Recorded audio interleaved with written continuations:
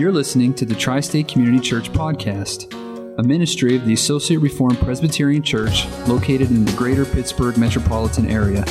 For more information, including service times, please visit us at facebook.com/Tri-State Reformed Church.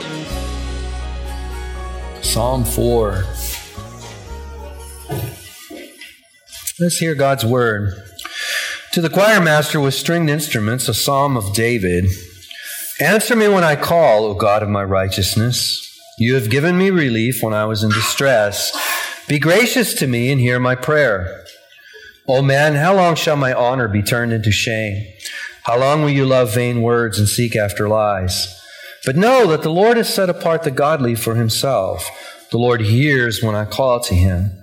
Be angry and do not sin. Ponder in your own hearts on your beds and be silent. Offer right sacrifices and put your trust in the Lord.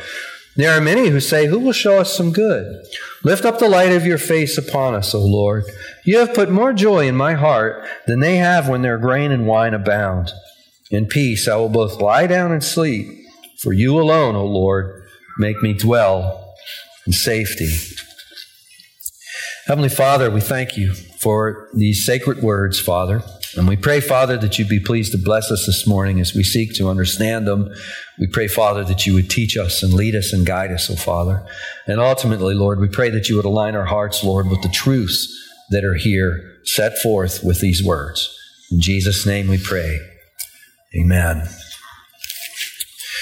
Well, if you consult the commentaries, you'll find that there's a lot of ink spilt in Psalm 4 trying to arrive at the historical context of Psalm 4. And last week we were looking at Psalm 3, and we spent some attention on the title. It's a Psalm of David when he fled from Absalom, his son. And I'd made it mention that given the title, given the historical context in that title, does add some concreteness to its application and to our understanding of it. Now, in this psalm here, we really aren't given specifically a historical context. Some, especially among older commentaries, they will liken the historical context to David's contest with Absalom, when his son rises up against him and tries to usurp his throne.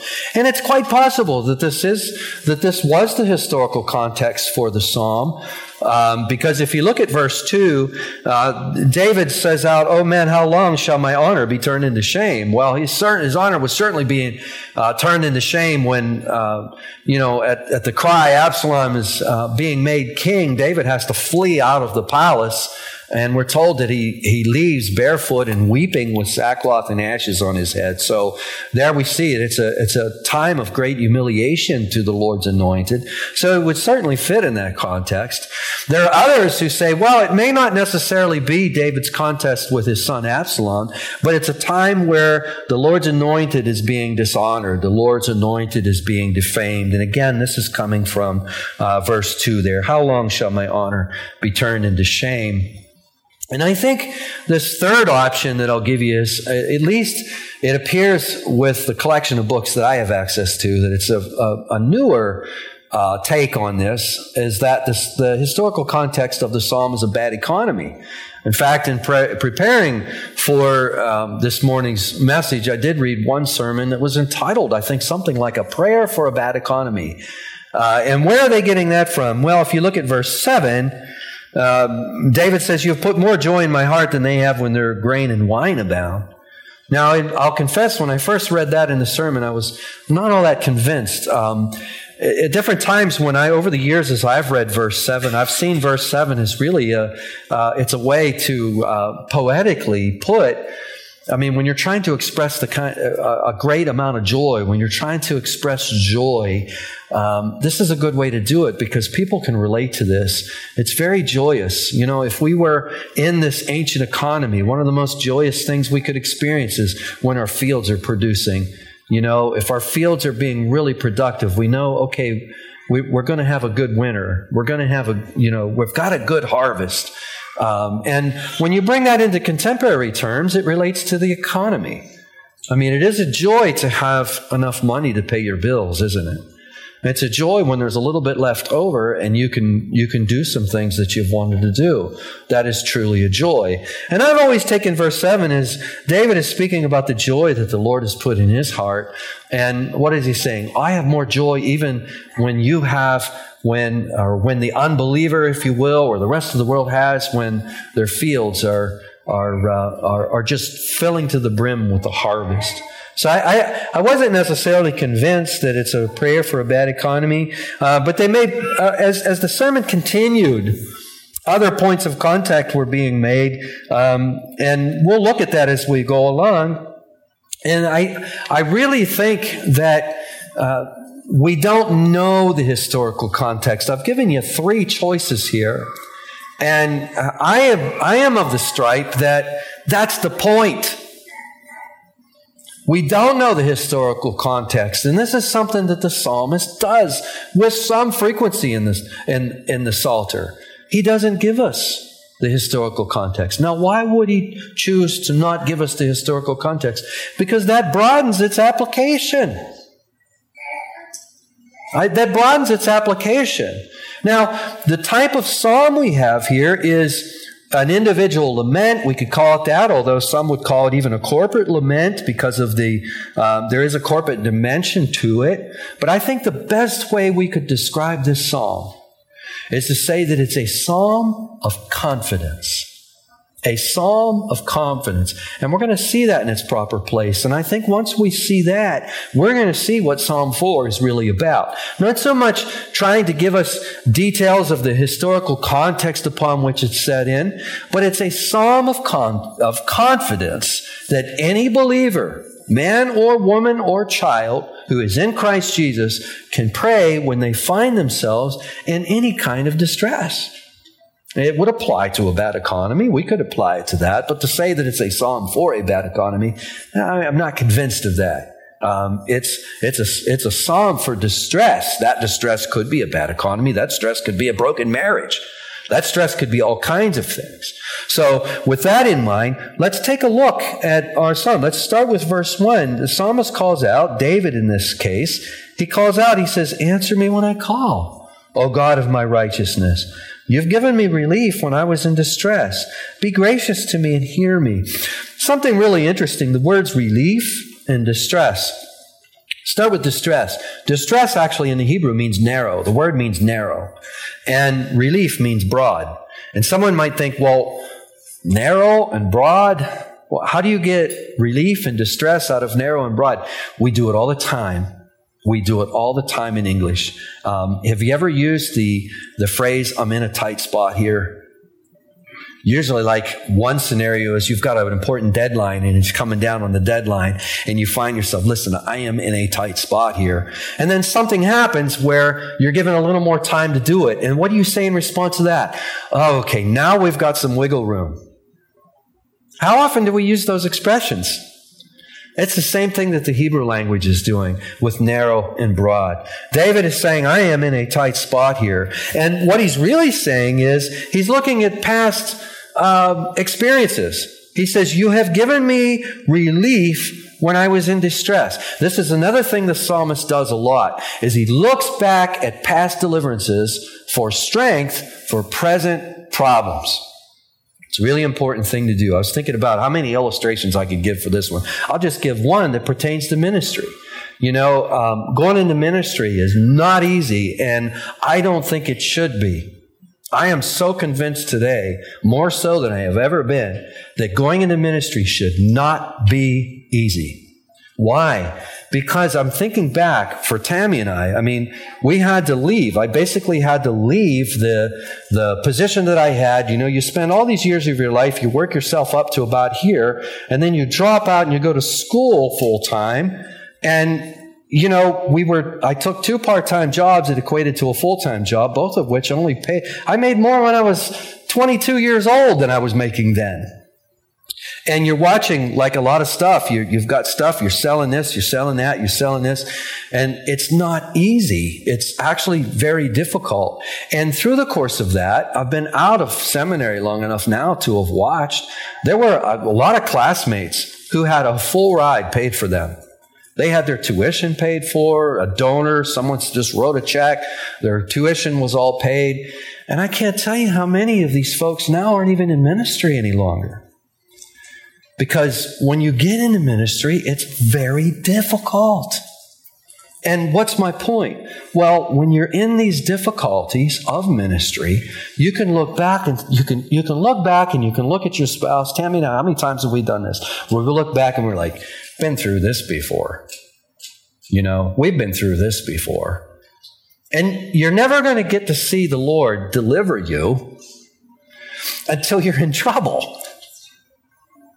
How's the Lord going to show you how He delivers you? Until you're in trouble. Now, if we want to make everything easy for ourselves, which is the tendency to do, if we want to make everything really easy, and it's a danger, it's certainly a danger. I want to spend time on it because it's a danger that we find ourselves in. We want to make everything easy for our kids. We want to make everything easy for each other. We can't do that. We mustn't do that. Now, I'm not saying we need to make it hard. It's hard enough if it's just left alone. But we have to exercise wisdom here, because we can never experience God's deliverance unless we're in a tight spot. Can't. David is someone who was constantly in a tight spot. This psalm could have probably applied to half of his life, actually, the truth be told. And what is he saying here? You've given me relief when I was in distress. How could he say that? Because he's been distressed constantly. And constantly God delivered him. And it strengthened his faith every step of the way, didn't it? How blessed it is. You've given me relief when I was in distress. Notice this phrase also in verse 1. When David is calling out to God and he says, answer me when I call, he makes a reference of, O God of my righteousness. You see that? That is something unique to Psalm 4, where he calls out to God His righteousness. Now, what's that all about? Well, God is righteous, right? He's inherently righteous. In fact, righteousness is essential to His character, and everything that God does is righteous. When He creates with a righteous creativity, if you will. His providence is righteous. Everything that God does is righteous, including His salvation and His deliverance. Now, I don't know if you've ever put these two together, and maybe not. I don't know. I don't remember the last time I explained these relationships, and you kind of got to put your thinking cap on a little bit. But there's a relationship between God's deliverance and His righteousness. Prophets bring this out. Isaiah, for example, I think around Isaiah 44 brings this out. Isaiah is proclaiming to the people of Judah that they're going to be carried off by the Babylonians, but then he also does something that is absolutely stunning. He looks down the corridor of time, and God, through Isaiah, tells the people of Israel that a king who he mentions by name, Cyrus, will issue a decree that will enable the exiles to return back to the Holy Land and rebuild Jerusalem. It's an amazing thing. Absolutely amazing. Name a king who's going to be in this position who will reign 150 years from now. Name him by name and state everything that he's going to do. This is in essence what God does.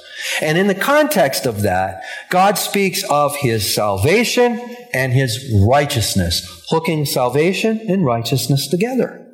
There's another place in Jeremiah 23, the righteous branch passage, if you will, speaking of the Messiah who is to come. And He is going to be the Lord, our righteousness. So here we have this idea of righteousness and salvation being hooked together.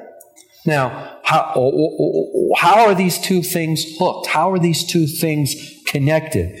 It comes back to the covenant. God has chosen a people for Himself where He said, listen, I'm going to make you my people.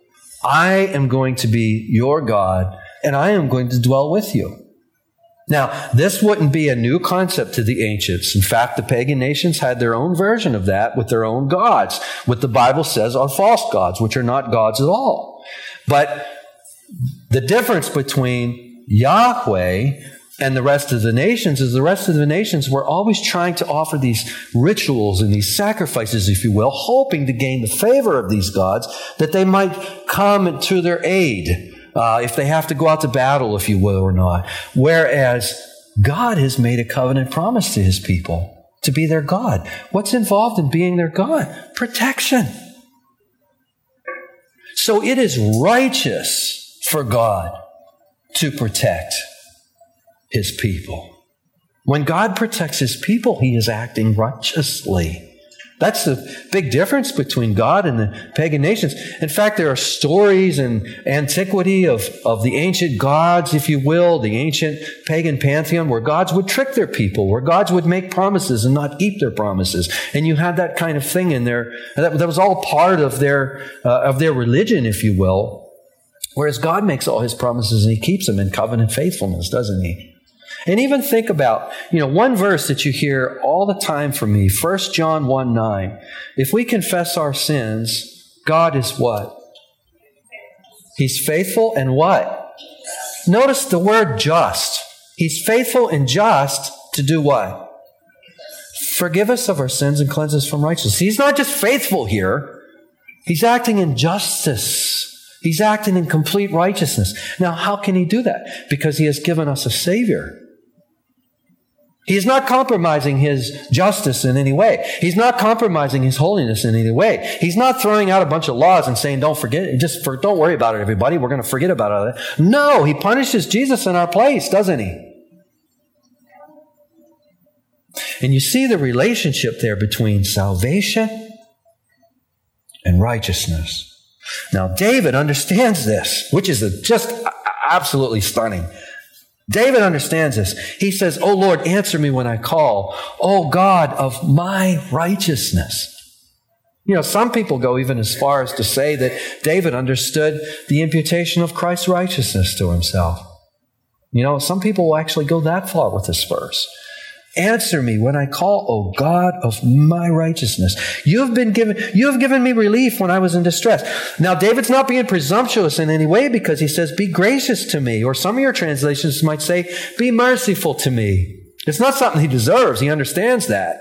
For God to act, he's acting in a gracious manner. But God is also acting in a righteous manner, if you will. Be gracious to me and hear my prayer. And then David says, oh men, how long shall my honor be turned to shame? Now, some of you will have a footnote after men, and if you look at the margin, at least in the ESV, it says men of rank.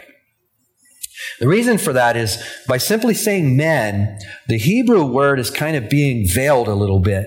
The Hebrew word that's used in this particular passage is a word that would describe powerful men. It would describe the kind of wealthy, powerful character that would probably have access to the king. You go into any government or in any part of this world, you're going to have the leaders, and surrounded by the leaders are going to be these wealthy and powerful individuals. And it is this circle of people that David is speaking to. Oh, men of rank, he is saying, how long shall my honor be turned into shame? How long will you love vain words and seek after lies? Now, this really speaks to the heart of unbelief, doesn't it? What is at the very heart of unbelief? At the very heart of unbelief is dishonoring or defaming Christ and chasing after lies, isn't it? Think about the lies that we embrace when we're walking in unbelief. The simple lie that Jesus is not reigning, that Jesus is not in session with God, or that God did not create the heavens and the earth. Think about that for a minute. If God didn't create the heavens and the earth, then how did they get here? And you think of the silly explanations that are offered by highly educated people, and you think to yourself, how in the world can anybody embrace that? How could we have ever embraced that? If we once embrace that. It's because we chase after lies. And the Apostle Paul makes it really clear. Why do we chase after these lies? We're believing what we want to believe.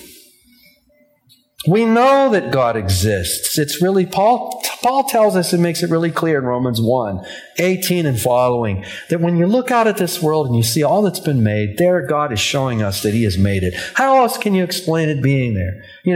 I just had this conversation with somebody, a young family that was telling them, listen, one of these days you want to have children, that God blesses you with the children. One of these days you're going to have these creatures from outer space living in your house.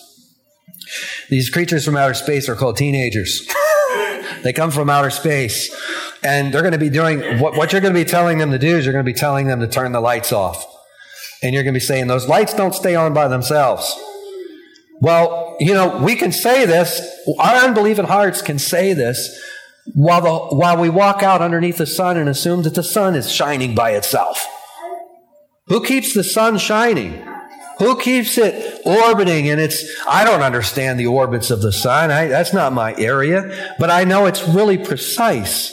You remember in science class, you had that thing that you could spin around and everything spun around. It was kind of neat and cool. What keeps all this going? Obviously, it's God who keeps all this going. And to deny that is to speak after a lie. But there's one way before we move on, and there's one application that we must make. When we think about how Jesus is defamed, how His honor is turned into shame, one way I think probably maybe the greatest way where we defame Jesus' glory is simply by not coming and showing up in public worship. Think about that for a minute. And a lot of times we think, okay, Jesus is being defamed whenever people use His name in vain, or they use His name for a curse word, or they use that, and sure enough, He is being defamed. But what about when we walk in difference and we simply don't even show up to worship Him publicly, of how He's being dishonored by that? David says in verse 3, and this brings us to the heart of the psalm. Notice in verse 3 it says, but no. But no. Notice already, before we even get any more, notice there's a real sense of confidence here. This is a psalm of confidence. Okay, these powerful men are shaming the anointed. This is a dangerous situation for David, by the way. If they continue to do it, these are powerful men of rank. They continue to do it. Next thing you know, there could be a coup. David's life could be in danger. This is very, very dangerous. Giving false testimony in the ancient world was something that could cost somebody their life. Ruining their reputation could ruin their ability to make a living, which could put them in poverty. It still can today. This is a serious matter that's taking place. Notice the confidence that David has here, though. He's speaking to these men, and he says, listen, know that the Lord has set apart the godly for Himself. In other words, he's saying to these characters, while you're busy defaming me, you need to understand something. There's something you need to know. The Lord has set apart the godly for Himself. He hears me when I call Him. Where's his confidence coming from? His confidence is coming from the covenantal promises that God has made. Not just the covenant that God has made with David, but the covenant that God makes with Abraham. God has taken David. He's caught him. In recent weeks, we've been talking about the story. David isn't looking to be king. He isn't jockeying. David was never jockeying to move up the corporate ladder. And that's something we ought to think about. He was never jockeying to try to move up the corporate ladder. He was in a field tending his sheep, being faithful to the work that he was called to do when God pulled him out of the field and put him in the throne. Didn't He? David knew and understood that. It was you, O Lord, who set me apart. God has set apart the godly for Himself. He will hear when I call Him. Now, what kind of effect should this have on these men? That comes in verse 4. Be angry and do not sin. I think the New American Standard translates this phrase the very best because it says tremble and do not sin. A lot of the Hebrew scholars are saying tremble would be perhaps a better translation than anger. Now, Paul alludes to this verse in his letter to the Ephesians in chapter 4, verse 26, when he says, be angry and do not sin. And he goes on to say, do not let the sun set on your anger, if you will. Some of you will be familiar with that passage. However, and what Paul is doing, he's alluding to the Greek translation of the scriptures. But scholars tell us this actual word here, angry, tremble. The word can be translated angry, agitated, tremble. It means all of these things. Now, if we bring tremble in here, tremble and do not sin. Why would they tremble? Well, if the Holy Spirit were to convict them that the Lord has set David apart for himself, then what's that going to do to their hearts? Wait a second, the one we've been slandering, the one we've been defaming, the one that we've been busy taking his honor and running it around in the mud, God is actually with this one? You know, it almost reminds you. So, you know, the youngster who has a really big and tough older brother that some bullies don't know about, you know, and they're picking on the youngster, and the youngster goes home and gets his brother. Well, it's not funny anymore. It's a little bit like that. Don't push that too far. But what does David want to understand? What does David want them to understand? You need to stop what you're doing, and you need to stop it right now, because you need to understand something. The Lord has called the godly to himself. Tremble. Tremble. Because obviously you're displaying no fear of God in your life whatsoever. Tremble. Sin no more.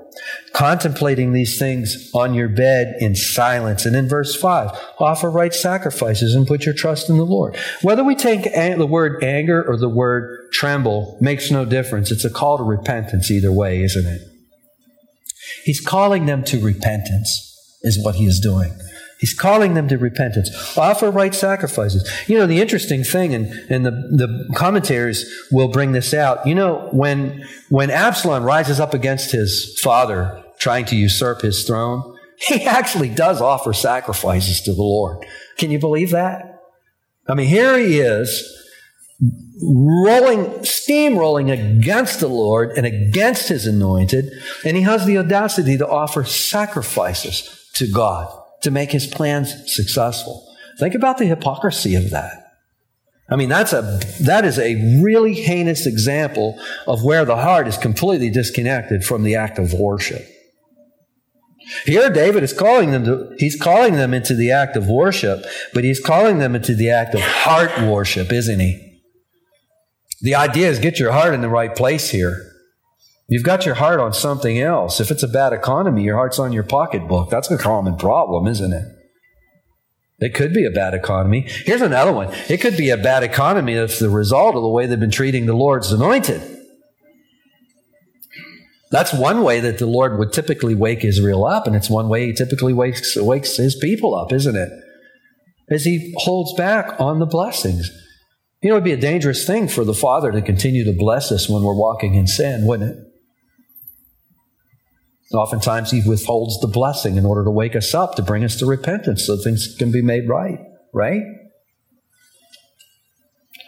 In verse 6, there are many who say, who will show us some good? This, we don't know who the many are. And I think that's on purpose as well. I know it's on purpose that we don't know the many are. This could be both the faithful and the unfaithful, wavering. The unfaithful could be saying, okay, who's going to show us good? Not this one, not David. It's going to be someone else, or maybe it's going to be some other false god. I think the NIV translates verse 5, or verse 4, verse 2, the end of verse 2. I think the NIV, the idea of seeking after lies, if anyone has the NIV open, I think it uses false gods there, doesn't it? Does anybody have an NIV open? Yeah, it's false gods. Yeah.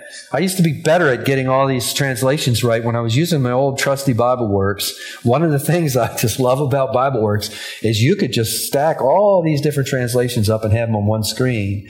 And the Accordance software that I've been using for the last 3 months, I guess now, I absolutely love and still learning how to do more and more with it, but it doesn't have that feature. Like you can stack, I've figured out how to stack different versions, but you can only usually get 3 of them, and it takes up half the pane.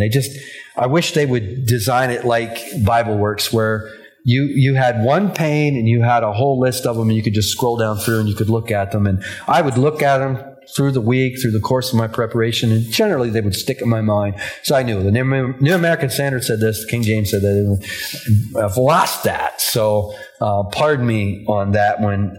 Maybe I need to do it old school like I used to do it and just scatter Bibles out all over the desk. That might be the way to do it. But they're asking in verse 6, who will show us some good? And what is David's response to that? Lift up the light of your face upon us, O Lord. David is making an allusion here to what we call the Aaronic blessing. We brought this up a couple of weeks ago, where the Lord commanded through Moses, commanded Aaron to pronounce this blessing upon Israel. The Lord bless you and keep you and make his face shine upon you and be gracious to you and give you peace. And that is what carries us through to the end of the psalm. Lift up the light of your face upon us, O Lord, is David's petition. Who will show us any good? Lift up the light of your face, O Lord. Shine your beautiful countenance upon us, O Lord. And then this is when he breaks out with these words. You've put more joy in my heart than they have when their grain and wine abound. And that's why I really think what David is doing is he's just pointing at something. I can remember years ago when I was in business, the joy of, you're trying to get a business started and someone just gave you an unexpected, really big order, which means that you got a new client and there's going to be a lot of action there. There is a lot of joy in that. Anybody who's ever been in sales understands that. You get a new order, you get a new client, and you have a new relationship. And David is saying, oh, no. That is a joy. He's not diminishing that that's a joy. But he's saying, oh, the light of the Lord's countenance shining upon us. That puts more joy in our hearts than when their grain and wine abound. And then he says, in peace I will both lie down and sleep. For you alone, O Lord, make me dwell in safety. See the confidence that David ends with. A psalm of confidence. Now, let's look at this one more time, just really quickly. I want to look at verse 3 one more time in closing. I want to show how we can pray through this as New Testament believers. Notice David's confidence comes from a theological point. What is that theological point? The theological point is that the Lord has set apart the godly for himself. See, theology, when it's taught correctly, matters.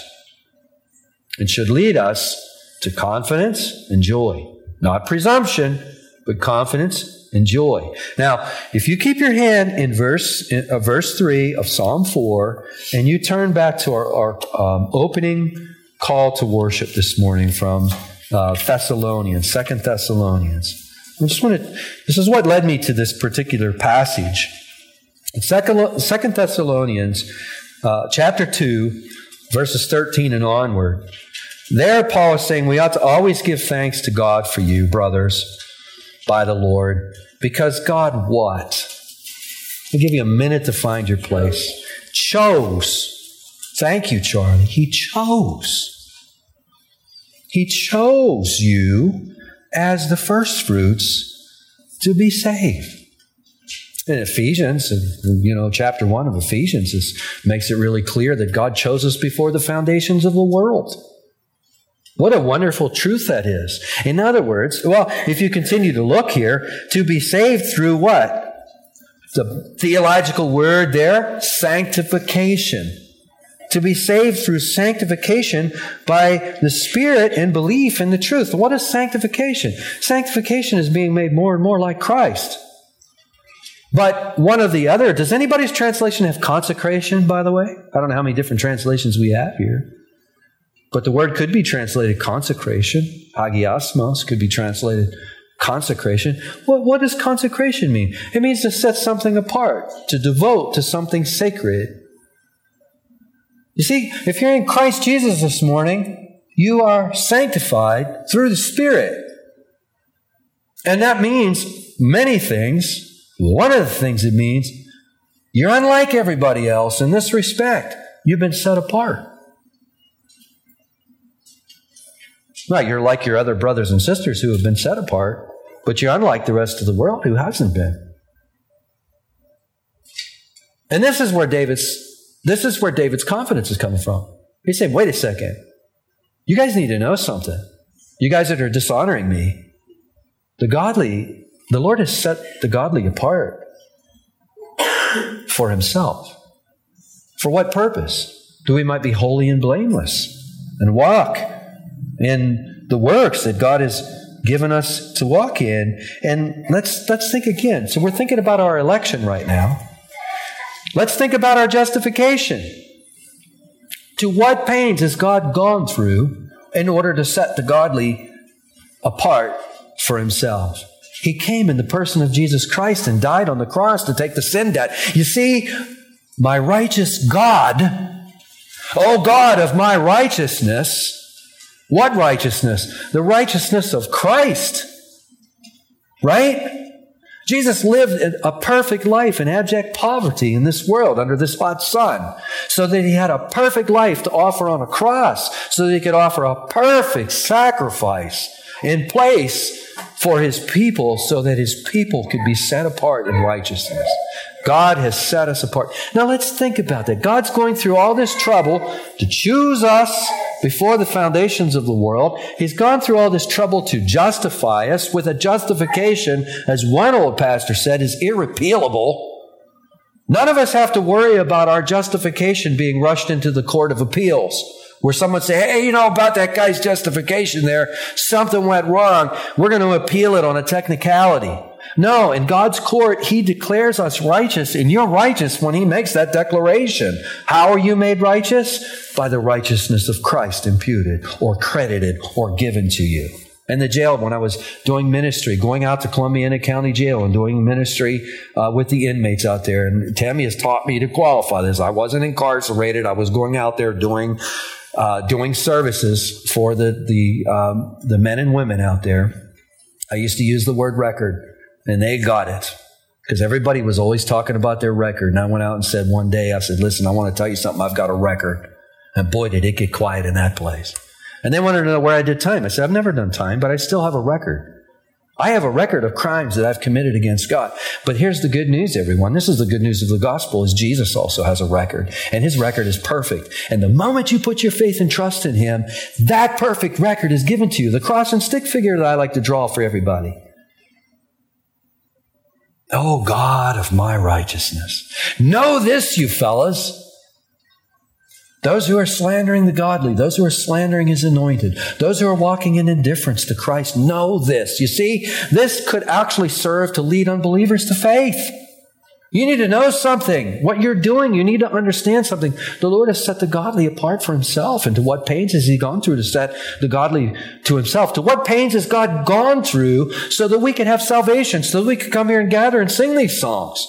So we could come here and gather and people gave their lives so we could have our Bibles in front of us. You think of all of the trouble that God has gone through so he could set us apart for himself. We think about sanctification. Through the Spirit, the Holy Spirit comes and dwells with us to sanctify us. Let's do one more, okay? How about providence? Think of all of the trouble God goes through in his providence to see to it that we are brought through certain trials or certain personal experiences, so just at the right time, somebody can bring the gospel to us and share the gospel to us so that our hearts could collapse and we could experience the gospel. For me, one of the guys that was really instrumental in leading me to Christ never shared the gospel with me, but what he did do was he convicted me of my sin. And I don't mind sharing this with you. We were in our music store. We still had our music store, and we just had the Christmas inventory brought in. It was like around September. And in that industry, you have to get that lined up. In fact, you're thinking about Christmas in July. You're thinking about your retail in July. If you're not going to have it in time. So you're giving your orders in July. September-ish, stuff is starting to roll in. And this particular friend of mine, he is an outstanding bass player, like Victor Wooten, Snap stuff. This guy, we used to close, he would show up around quitting time and we would close the store. Me and him would sit and play blues sometimes until 11 o'clock at night. I mean, it was just, as soon as we started playing, the next thing we know, 3 hours would go by and both of us, we got to get out of here. One day he said to me, actually through a series of times, he'd come into the store. He would see my truck sitting there around quitting time, and he would come swinging in about 10 minutes to quitting time because he knew, okay, in 10 minutes I'm turning off the lights, we're turning everything off, and we'd go play with the toys. And we'd sit and play with the toys. And he says to me one day, he says, his nickname for me was Bad Dude, because we always played blues. He's like, hey, Bad Dude, let's play some blues. Come on, Bad Dude. And this is what he would say afterwards. He'd say, hey, man, Bad Dude, when am I going to see you in church? And the first time he invited me in the course of about 2-3 months, he invited me 3 times. He says, man, Bad Dude, when am I going to see you in church? And I said, Kenny, you know the hours I put in. I mean, Sunday morning's the only morning I get to sleep in. That's what I said. Do you believe that? That's what I said to him. And he would just put his head down and leave. And the third time, I remember it was that September. It was a September evening. He'd come in, we played, we did our thing. As we were leaving, he says, man, Bad Dude, when am I going to see you in church? And I kind of snipped at him because I felt like he was pressuring me. And I snipped. And right after, you ever snip at someone and wish you wouldn't have done it? I mean, we all have, haven't we? And I was like, I don't know, Kenny. I mean, Sunday's the only day I get to sleep in. One of these days I'll come. And I could tell. It's like, it was already out. I wished I could have grabbed the words back up and said, come on, let's back up, take 2. Let's do this again. But you can't. And he just put his head down like this. He walked past me, turned around, he pointed to everything in the store. And he says, man, Bad Dude, what you're saying is that all of the Lord has blessed you, and you can't give him 1 hour a week. Now, he said this to a proud heart that was very proud, and I still am proud of the fact that we pay our bills on time. Tammy and I don't have outstanding debts. We pay our bills on time. We always pay our bills on time. Here I am thinking, going through life, I pay my bills, I do this, I do that, I do that. And suddenly, Kenny's bringing to my attention that I am delinquent and the biggest bill that I have in my life. That is the honor that is due to Christ Jesus for my life. I haven't paid him once, or at least I haven't paid him in a long time. It's crushing. And really, what the Lord used that, he used that to convict me of my sins. God's providence, while I was living a life that obviously wasn't pleasing to God, he was ordering events so that this store would be brought into a town, so that a certain individual who I just would happen to get along with and really like, so that we could play music. Just the fact that he learned how to play, I learned how to play, and we could both play, and we gelled. So, I mean, he would lay down this big groove that you could lose a UPS truck in, and I would just play blues over it, and it would just be, I wish we could have taped some of it. But God ordered these events so that we could have this time, so that he could say this to me, so that I could become convicted of a sin. And after that, I began reading the Bible. What do I do? Know this. Here's where our confidence comes from Psalm. Psalm 4 is a psalm of confidence that we can use anytime we're in a tight spot. And we could say, oh God of my righteousness. Oh God of my righteousness. You've delivered us in the past. You've delivered me in the past when I've been in trouble. Oh Lord, look to me now in my distress, if you will. May I know this. May I know that you have set me apart for yourself. My election, that sovereign choice, that justification, that sanctification, your providence in ordering all of the events and things in my life, all of these things are working together for the good of your church. Amen. Heavenly Father, we thank you, O Lord, for this great psalm of confidence, Lord, that you give us. And Father, may it fill our hearts with confidence this morning. And O Lord, Father, may we use it. May we use it as we talk to people, because it only applies if we're in you.